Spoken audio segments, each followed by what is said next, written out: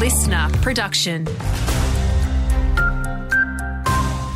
Hey there, it's Andrew Shao with the latest. Paramedics are asking holiday goers and communities to be on alert when swimming in waterways after a surge in fatal drownings. Last financial year, there were 19 drownings at inland waterways across the state. Ambulance Victoria asking people to always read signs, swim with a buddy and wear a life jacket. Ambulance Emergency Management Planning Coordinator Mick de Groot says drowning while swimming is not the only risk when swimming in waterways. We've seen several cases where people tripping and falling into a marina or a lake while attempting to board a houseboat. Those particular incidences have resulted in fractured bones. These situations can become more dangerous because the patient is totally unprepared to be in that body of water. In shallow water, we've seen a lot of head injuries.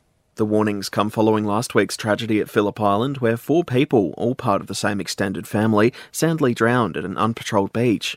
The government inquiry into how the insurance industry handled the 2022 floods gets underway in half an hour's time. It's the first of 7 public hearings into the response from insurers to more than 300,000 claims across eastern Australia. It includes the flooding that devastated much of the Goulburn Valley in October 2022.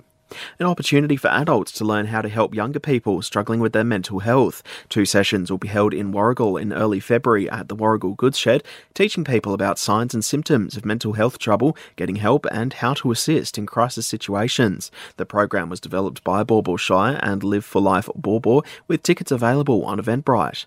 And briefly, Victorian health authorities have detected the first case of Mpox in the state this year, and it is believed to be locally acquired. They're asking anyone eligible who's not double vaccinated for the virus to roll up your sleeves.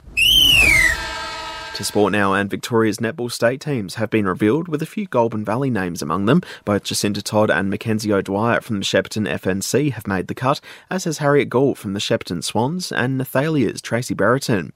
And briefly, Moe is looking to secure former GWS AFL player Tim Golds.